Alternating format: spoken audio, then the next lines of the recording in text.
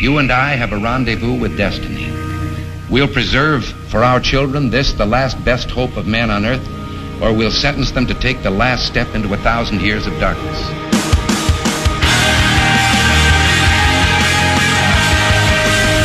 Welcome to Always Right with Bob France on AM 1420. The Answer. Onward into hour number 2 now, 8 minutes past 10 o'clock. Good morning to you. Appreciate you being here on a Wednesday. 26th morning of the first month of the year of our Lord, 2022. We are always right. We are never left. We are always right. We are never wrong because we do the work. We do the push-ups, as a friend of mine likes to say, before we bring you the information. So here's one of the push-ups. Didn't have to do a lot of work on this one. It just came across my screen, 2 screens, in fact, via text message and email. An update in the polling in the Ohio gubernatorial race.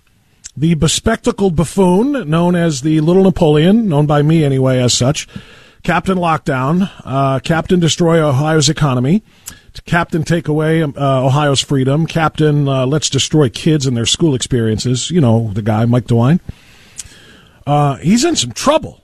New poll shows that he is trailing gubernatorial candidate and former congressman from Ohio's 16th Congressional District, Jim Renacci, by 8 points. Now about roughly 4 months away from the May 3rd Republican primary. What does that mean? And does it mean anything at this point in time? 46% Renacci, 38% Mike DeWine. That's the polling that I've got in front of me, and I think we should probably get an answer from Mr. Renacci himself, former Congressman Jim Renacci, Ohio gubernatorial candidate. Good to have you back on the program. How are you this morning? Bob, how are you? Not as good as you. I'm not up 8 points. That's got to feel pretty good, right? Well, Bob, it's interesting because, you know, when you put polls out like this, people say, oh, you know, where'd you get the poll? And, oh, how'd you get the information? And I will tell you that Fabrizio Lee is one of the top 3 Republican pollsters in the country. And it was his poll back in May and June of this year that actually was the one that made me decide to get in, because it showed that I was 8 or 9 points up at that point in time. And then ever since then, I keep hearing all the naysayers, oh, DeWine's winning. And of course, we've seen polls that show he wasn't winning. So I dove back in and said, and of course, with talking with Brad Parscale, who's advising me, I said, well, let's go back in and see. And quite frankly, I had no idea what this poll would show, but we did go a little deeper. We went 800 sample, which is much stronger. Anybody who understands statistical polling will say when you go in with 800 random samples, that is a very strong poll. And it was 800 phone calls in Texas, but it was 20 minutes worth of discussion. So it was a very expensive poll, but it got us a lot of information. But here's what it told us. Tell me, before you do that, tell me what random means, because I think it's probably pretty clear that you have a lot higher name recognition in Northeast Ohio than you might down in Hamilton County, for example. So how random in terms of the entire state were the 800 samples? Well, what you do in polling, and it's an interesting art that I've had to learn, you have to get to 800 people. See, a lot of people just do, well, I asked 1,500 people via a text message. Well, that's not a good poll. This is talking to people randomly, and then what you do is you take the votes that normally come out of the state. First off, it's 824,000 Republicans in the state of Ohio. We're anticipated to get more than 824,000 votes this election. So the random sample, you go back and you take 4 of the last primaries, and everybody that voted in the 4 last primaries, whether you voted once or all 4 times, are in that sample. So if you are a primary voter in the last 4 cycles, you become part of that sample. And then you randomly select from that sample until you get 800 people to talk with you, and until you get a sample that represents what where the Republican votes are. So that's why if you go to the polling memo, 30% from Cleveland, 21% from Columbus, 15% from Cincinnati, 13% from Dayton. That is the normal place where Republican voters come from, and that's the percentage, approximate percentage where they come from. So they're randomly selected until you get 800 that meet that quote, that sample size. Okay, that's a very detailed explanation, and I really appreciate that. That's good to know. So it sounds as random can be. Then after, though, now when you look at the 800 people who are, who were selected here or who made the cut, if you will, do you have a breakdown by geographic location in the state as to where they all came from?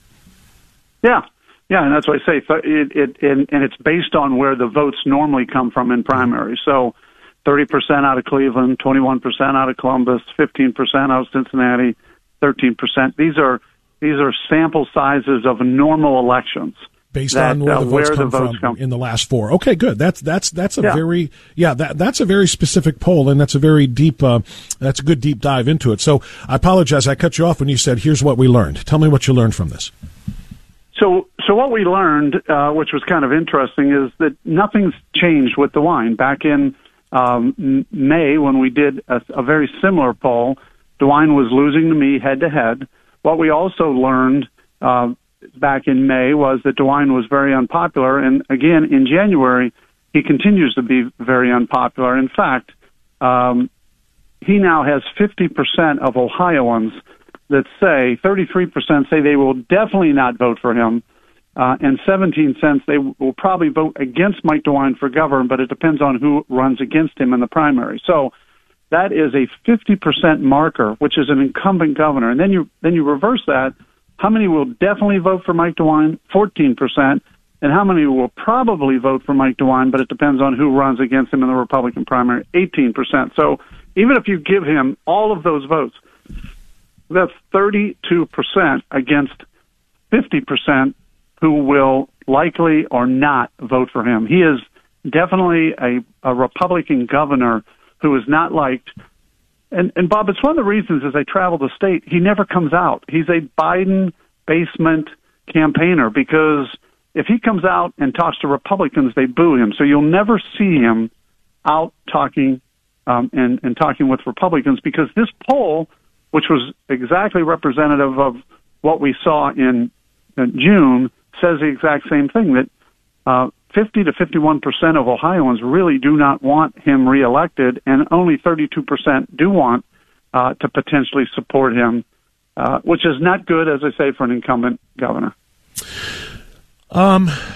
It's interesting to compare it to Biden's strategy because it worked for Biden. Again, if you believe the outcome of the election and setting aside all of the examples of fraud and the irregularities in the election in several states, if you believe Biden won fair and square, it worked for him to just kind of stay low and not make a lot of noise and just let people think everything is okay. It's business as usual. Incumbent governor, Ohio won. Trump won Ohio. Everything's okay in the state. Let's just ride it for as long as we can. Do you think that there might be some merit to his strategy considering Biden laid it out and it worked? Well, Biden, again, the problem was. The strategy that DeWine's using. DeWine actually, if you notice, has a different strategy. He's coming out and spending money. So he's coming out and saying, he just started this week. By the way, isn't it interesting? Because I've had people call me and saying, well, how do you know this poll's right? Well, hey, let's see Mike DeWine's internal poll. I mean, I know what I believe. Yeah, I know what I believe is his internal poll shows the exact same thing. So why is he now spending money trying to say he cut taxes, trying to say he's pro-life, trying to say all the things that he needs to do and say, why did the Intel plant surprise come out in January instead of April? I mean, somebody asked me the other day, don't you think that him bringing Intel in January hurt you? And I go, no, it would have hurt me in April. I said, but the problem is it came out in January, and now I get to determine over the next couple months how much did that cost the taxpayers? I was just told yesterday that was $1 billion cost to the taxpayers because, Intel would not come to Ohio when there are 40 other states that are better business climates, better tax climates. So why would they come to Ohio? As I was talking to somebody yesterday, they said, because we paid them to come to Ohio. Absolutely. So there are people that say that cost $1 billion, but why would you put that out in January? I think my internal polling does reflect what Ohioans think. And I do believe DeWine knows he's in trouble, and that's why he announced spending to try and change the perspective, and that's why he announced this Intel plant coming in that's going to cost Ohio taxpayers whatever. I can't confirm the number. Bob, here's what's interesting. The other number, if I may, sir, the other number that has to be considered here, which of course they're banking on, is 12,000. I have read that they can expect this to create roughly 12,000 jobs. So they're going to say, hey, there's a huge cost to the taxpayers, but we're getting it back and putting people back to work. Well, so here's my response to that. We've lost 480,000 jobs because of the pandemic. And Bob, I chuckle because anybody that's a sports fan like I am, they say to me, so how do you respond to that? Oh, I said, it's like a triple in the eighth inning with the bases loaded and you score 3 runs and you stand up and you clap and you cheer, but then you look up at the scoreboard and you're still losing 15-3. The problem is we have been losing and losing and losing under the DeWine administration. And yes, he may have hit a triple. How much did that triple cost? I don't know, but we're still losing 15-3. And that's the problem. We can't be buying jobs. We have to be changing policy, and that's the real key. This administration likes to buy votes and buy friendship and buy jobs. My administration will make sure that jobs come here because we have a great climate for jobs. We have a great tax policy. We have a great, regulatory policy. Those are the things we need to sustain it. This is an expense to taxpayers, quite frankly, that'll cost us 20 years down the road while DeWine's gone. And we have to be able to do better, and that's where this administration has failed. And that's what the poll reflects, by the way. We are talking with Jim Renacci, of course, candidate for Ohio governor. He's primarying Mike DeWine. A lot of really good stuff there about DeWine, and your points are well taken, particularly with respect to buying jobs and so forth. But I'm going to ask you about another guy now, because you and I talked about this last time I had you on, and that is Joe Blystone's impact on the anti-DeWine vote.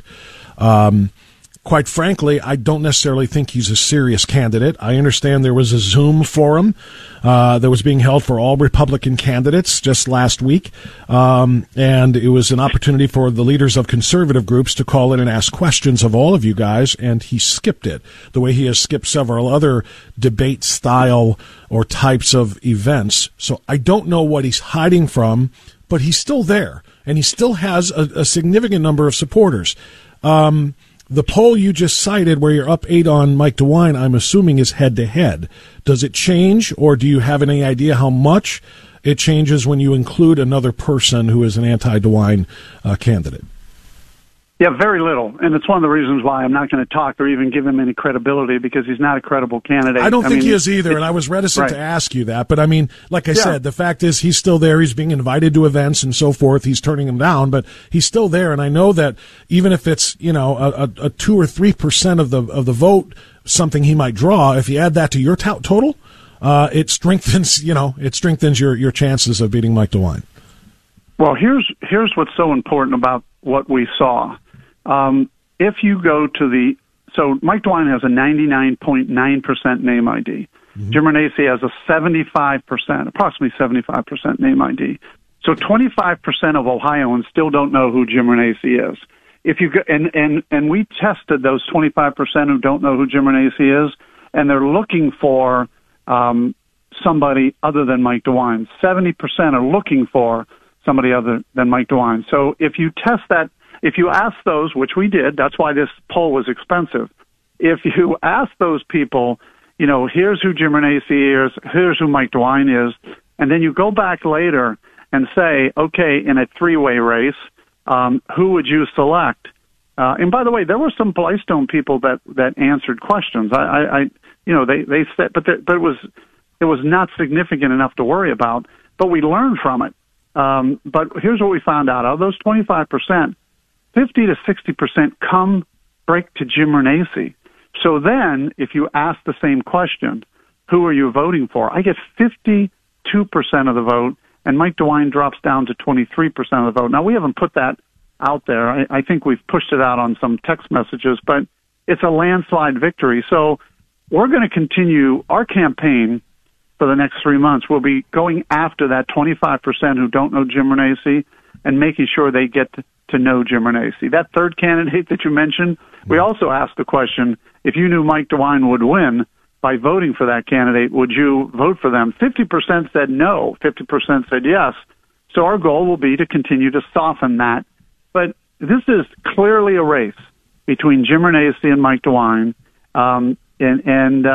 Look, if we just get our message out and our name out, and the difference between Jim Renacci and Mike DeWine, I win this race. Mike DeWine, on the other hand, is going to have to spend a tremendous amount of money trying to tell people he is pro-life, even though he didn't shut down abortion clinics during the, during COVID, and even though he hired a pro-abortion medical director. So every time he comes up and talks about that stuff, we're going to come back and say, well, if you're pro-life, why didn't you do this? And he's going to talk about how he cut taxes. And we're going to say, well, if you cut taxes and the administration is so well, why are we 37th in the state from 37th in the country for tax favorability? And why are our property taxes up 400%? You see, if people just understand, they walk away from Mike DeWine will have to spend money to try and save himself.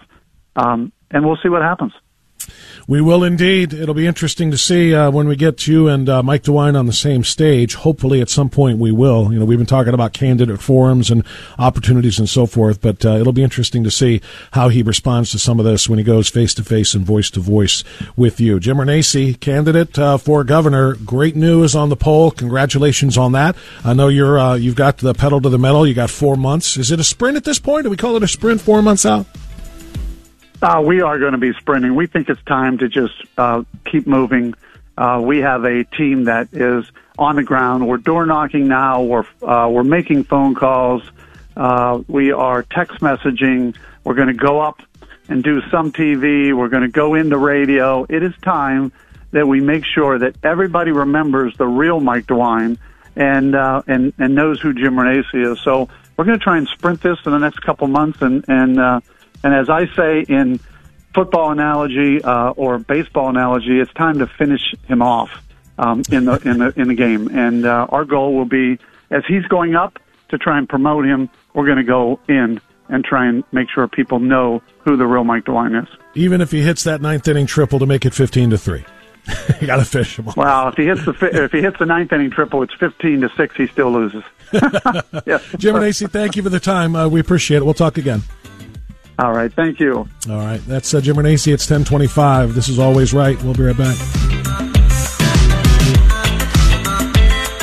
If you've ever wished you could declare political bankruptcy, I declare bankruptcy! Keep your radio tuned to Always Right with Bob Frantz. You declare bankruptcy, all your problems go away. On AM 1420, The Answer. Oh, my. Oh, my. That's all I can say. Because of something that was just sent to me by a friend. Everyone has been wondering, quite obviously, whether or not Donald Trump is going to run again in 2024. Everybody wants to know, is he going to have another bite at this apple? Does he want his job back? And he's been coy. He's been dropping some hints here and there. I think most people kind of think he will be, but he's been kind of coy about it, like I said. He won't answer an interviewer directly. He didn't answer me directly when I had him on this past June. Yet here we are. He's on the tee. He's playing a round of golf with friends, and I don't know who they are. And I'm gonna have to try to play this from my phone, because they sent me the link to this video here, and I don't have it in a computer where I can give you the best audio quality. I'm just going to hold my phone up to the microphone, and I'm going to let you hear this.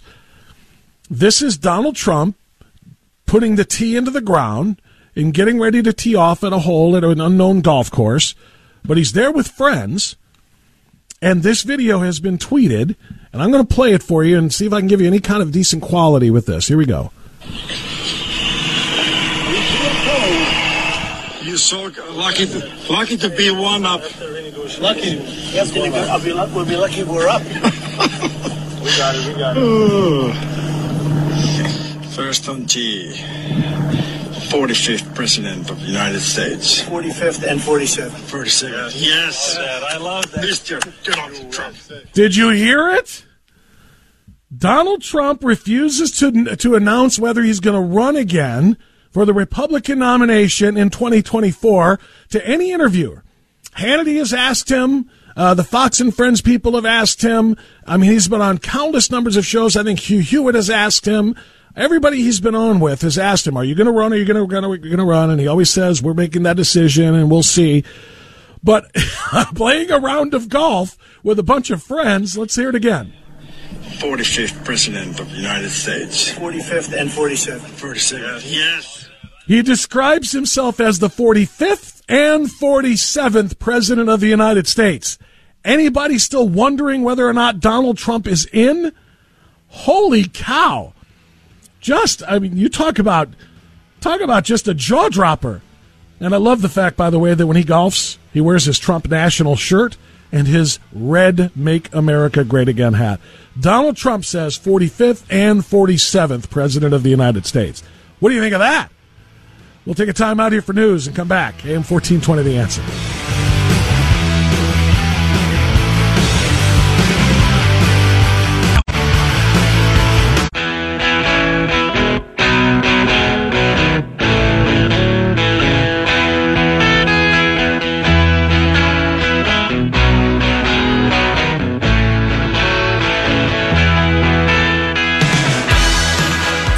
The light of liberty and holding the line against the darkness of tyranny. Always right with Bob France on AM 1420. The Answer. Okay, 1037. I count 23 minutes of outstanding awesome left in this broadcast. And we're going to come back to this, but I want you to hear it again because, like I said, it's kind of a jaw dropper. And if you are on social media and not yet on Getter, excuse me, which is where those of us who have been suspended and booted from the liberal platforms like Twitter and Facebook too often, we go over to Getter now, which is GETTR. If you're there, follow me at Always Right WHK, and you'll see the video that I just posted that includes Donald Trump, maybe inadvertently, maybe he was just goofing around. I don't know. But all I know is that every interview he has ever done since the end of the 2020 elections season, if you will, including the interview he did with me, he refused to answer directly whether he was going to run again in 2024. But whether this is an inadvertent admission or just a clown show, he's goofing around as he tees up the ball at Trump National with friends. This is what he said. First on G, 45th President of the United States. 45th and 47th. 47th. Yes. I love that. Mr. Donald Trump. 45th and 47th. Did he just announce he's running again? This is a shockwave, man. I can't look past that. We will talk more about that. Now let's talk about something that is extraordinarily important in its own right. And that is, I don't know, maybe the health, the liberty, the freedom, the mental health of our children and mask mandates, which of course continue to be a huge issue in schools around the country. Parents in Texas have been asking Governor Greg Abbott for help fighting school district mask mandates. Lauren Davis is a parent who agreed that Dallas Independent School District had become a hostile learning environment because of the mask mandates, and she is one who has seen her children suffer, being cited by the district and threatened with being kicked out of school if they don't keep those muzzles on their faces. Lauren Davis joins us right now to discuss this and talk about the seriousness of this here on AM 1420, The Answer. Ms. Davis, thank you so much for the time. How are you this morning? Thank you. I'm great. I appreciate you having me. Yes, absolutely. My pleasure. I understand you are also a judicial candidate, yes? Yes, I'm running for Dallas County Judge. So it's not a typical judicial position. It is the CEO of the county. Oh. And yes, and the one that is causing all of these mandates to be a thing here in the Dallas area. I'm glad to hear you say that. Okay, I didn't realize it was that kind of a judge. I talk to folks in Harris County from time to time, so I do understand how that is run in counties in Texas. So good to know that that's what you're running for. You're running to essentially run that county and perhaps try to protect kids. Before we talk about it from a policy standpoint, Give me the personal experiences that your children have had with respect to mask mandates and their refusal, or maybe per your instructions to comply. Tell us what happened to them. Sure. At the beginning of the school year, our public school system, Dallas ISD, decided to defy the governor's order, his ban on mandates, and go ahead and mandate masks. So as a family, we had to make a decision. Do we, follow the governor's order? Do we follow the school districts? And we said, we're 2 years into this pandemic. We've had enough. Our parental rights supersede all government, and we are going to go unmasked. So we spoke to our children, and on the first day of school, they walked in as the only 2 out of 604 kids in their particular school without a mask.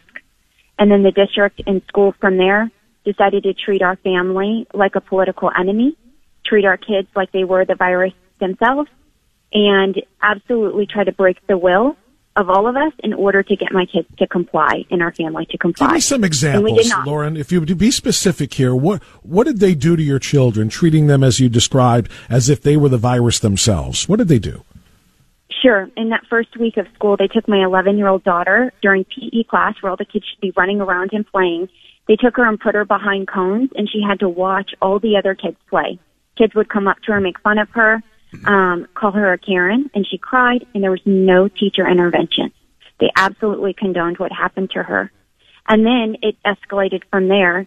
So in the second week... I beg your pardon. I'm sorry, maybe I missed it. Did you say how old your daughter was?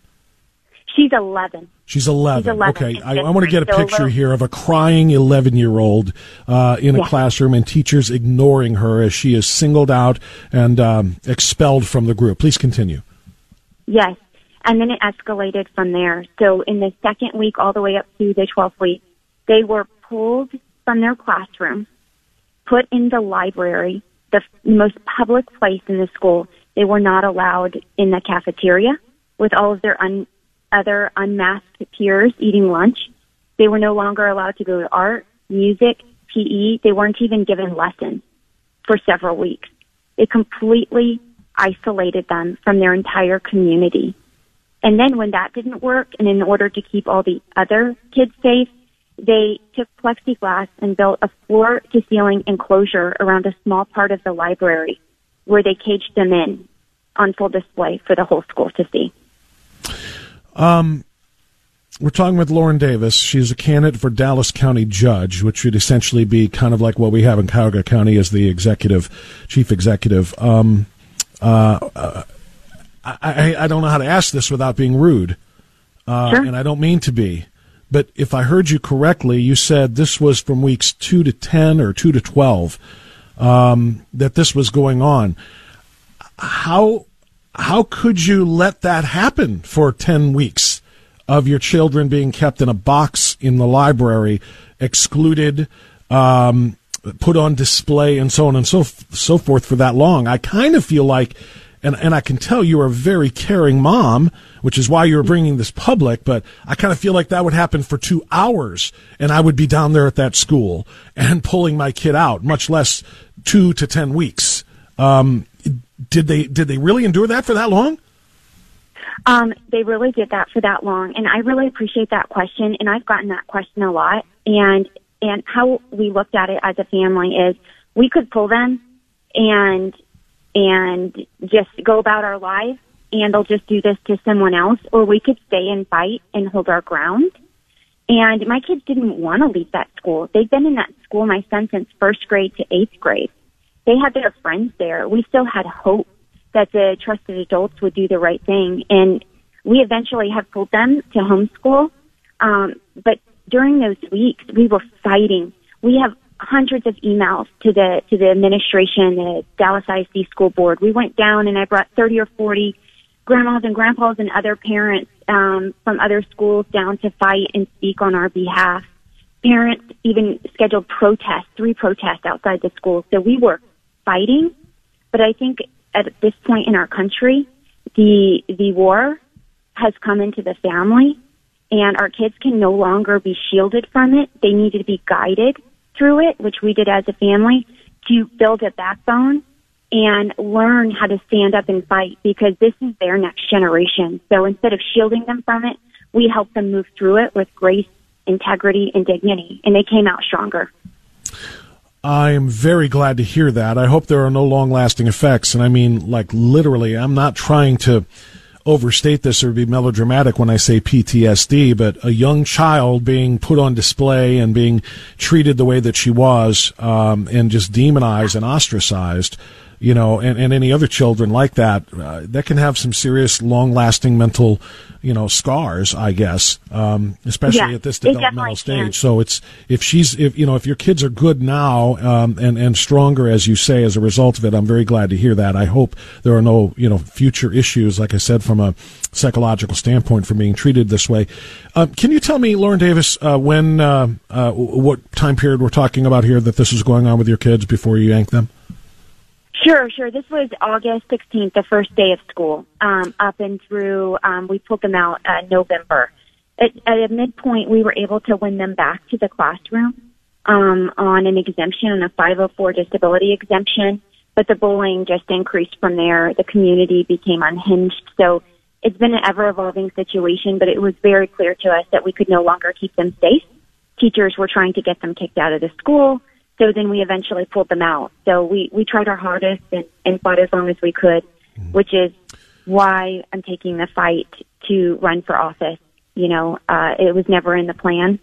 And we're entrepreneurs in our household, so we make our path. We write our own rules. We believe in the American dream. And when the government comes in, shuts our businesses down, we own a chain of barbershops called the Gents Place.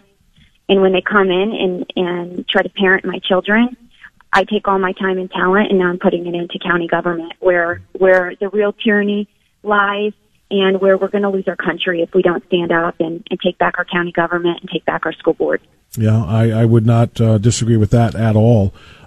Were you and your family all alone? Was there any support in the community, any support of other parents in the schools who say this is garbage, this is wrong, advocating for your kids on behalf of you know, your family's decision here, or was it literally, you know, you against the world? It was literally our family against the world at that time. Absolutely every friend we all had within our family from that school community turned their backs, went silent, or worked against us. And that's the other motivator for me righting this wrong in our society, is that mandate and this lawlessness is turning neighbor on neighbor. It's ripping the fabric of our communities apart, and I won't stand for it. So our stand and our fight is for the people who decided they hate us too, because they just don't understand what's coming. And since then, we've had the most awesome group of moms and families who are just deep in their faith and their conviction for America come around us and support us. So we've replaced our entire community with even better people. So we're grateful and completely blessed and through this whole thing, but it was tough. Neighbor on neighbor. It's an ugly place to be. Yeah, no, I can imagine that. And it is everywhere, I think. Whenever there's disputes like this, it's very passionate and it's very personal. I don't know, and I apologize for not knowing where every city is on this now in every school district. Have the mandates been lifted since August when this whole thing started for you guys, or is it still in place at Dallas ISD? It is still in place in Dallas ISD. Yeah. Oh my gosh! Because I know Governor Abbott lifted Governor Abbott lifted, you know, statewide mask mandates, but not for schools, just for public places and businesses and so on and so forth. Last year, at some point, I don't remember the exact date, but I know he lifted them for schools also. So this is indirect. There's a lawsuit going from the county judge's office. Yes, he's named schools specifically. So what is being done by the state to rein in the the actions of Dallas ISD? That is a great question. Our Attorney General has gone and sued several ISDs. Clay Jenkins, the current Dallas County judge, he was made famous by putting a salon owner in jail during COVID. He is the one who took the suit, and then Dallas ISD joined in suing Governor Abbott for rights within the county to state. So he's saying, no, I have the authority over health and human services. So it's a statewide dispute, and you have some following and not participating in that, but you have a very liberal left Dallas ISD and a few other ISDs who are just in direct defiance and partnered in that lawsuit. So to be clear about this, Lauren Davis, you're not a politician looking for a new job, a new seat, a new election, etc. You're a mom who was pushed too far and who just said, I've got to do something here, and if they won't do it right in this county, then I'll run to lead this county. Is that correct? Yes, that is absolutely correct. I never had politician on my vision board anywhere in my life plan. But when things like this happen, we have to come off the sidelines as citizens and do our service. I look at it as service and help be part of the solution. I'm not one to complain. I'm one to take action. I cannot tell you how inspiring that is to hear. I mean that very seriously. It's inspiring because you're right. At some point, we have to stop griping on the radio or writing letters to the editor or making angry posts on our social media. We have to come off the sidelines, as you say. That's why so many people started to run for school board all across this country when they saw what was being done to our children in these schools with respect to indoctrination on critical race theory and gender theory and other things. People are stepping up, but you're taking it to a new level, running for county judge, as you say, the CEO essentially of the county. I salute you. I hope we can stay in touch with you because this is something I think everybody needs to hear, and hopefully others will be inspired perhaps to do the same thing and step up and try to right the wrongs that are being done to our children. I really, really appreciate that. Well, I thank you so much, and I would encourage all parents, business owners, you are highly qualified. When you get in, the establishment's going to tell you you're not, that you are qualified by the fact that you are a citizen and you care. And when you have those two things, you will do a fantastic job. So I really encourage people to stand up. And if you want to follow my journey through this whole process, I have a wonderful campaign website up that has a lot more of the details of the story of my family as well.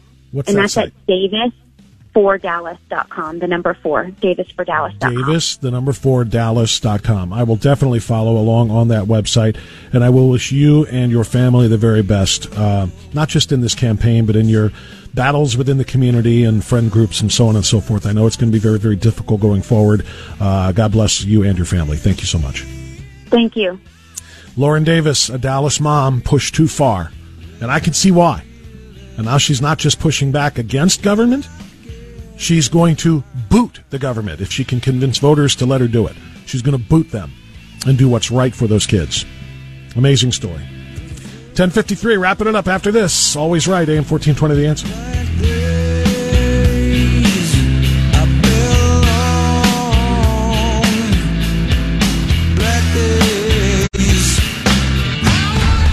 Whatever tomorrow brings. We've got a better chance of survival if we work together. Together on Always Right. We stay together, we survive. With Bob France on AM 420. The Answer. All right, 10:56. Getting ready to wrap it up right here on AM 1420, The Answer. I had a pretty amazing audio clip right before we did our last interview. Let's see if we can listen to that clip again, huh? Wait a minute. What? Hold on, that's not Donald Trump. Oh, I know what this is. It is happy birthday time to our producer, board operator, incredible bit writer, bumper creator, what else? Image designer. He does just about everything I need for this show. Johnny Hiles, who runs our show every day, has been absolutely invaluable to everything that we do on this radio show since he came on board just a few short months ago. He has been incredible. We couldn't do everything we do without him. Marcy will tell you that, and I'm telling you that right now. And I was told by little birdie that Johnny Hiles is celebrating that birthday today. Johnny, we're so glad you're here, my friend. You have been amazing. You have done so much for this show in a short period of time, and I'm very, very thankful that you're here, man. Happy birthday. That's all I'm going to get out of you is a thanks, huh? Just a little thanks. Little shy Johnny. Sometimes genius behind the scenes is the most incredible kind of genius, and I think Johnny fits that very, very well. Are you going to tell us how many little candles on the cake, or are you going to let that go? 28. 28. You're a child. Almost 30. Don't give me almost 30. God, I remember when I was 28 thinking how much I did not want to turn 30. Because you don't remember it because you're a child, but there was a TV show called 30-something, and all they ever did, these yuppies who had Volvos in the garage, and they just sat around and complained about how bad middle age was. And they all had money, and they were all living the dream. I never wanted to be a 30-something. God, that was 20 years ago. And happy birthday to Johnny Hiles running our show, and I'll let you go ahead and get the out music going now. And as you do that, I am going to replay this audio. We had some breaking news, kind of, sort of. Donald Trump playing a round of golf at Trump National may have confirmed something that everybody has been asking. Are you going to run for president again, sir? Oh, where's my audio? I got to get... Oh, it's down. Sorry about that. I got to kill the birthday song, and I want to get you this audio again. Hold on. Let me play it before we're done here. Mr. President. President G. 45th President of the United States. 45th and 47th. 47th. He called himself the 47th President. Donald Trump is running again. Thanks. 45th President of the United States. 45th and 47th. 47th. He called himself the 47th President. Donald Trump is running again. Thanks, everybody. Let's go, Brandon.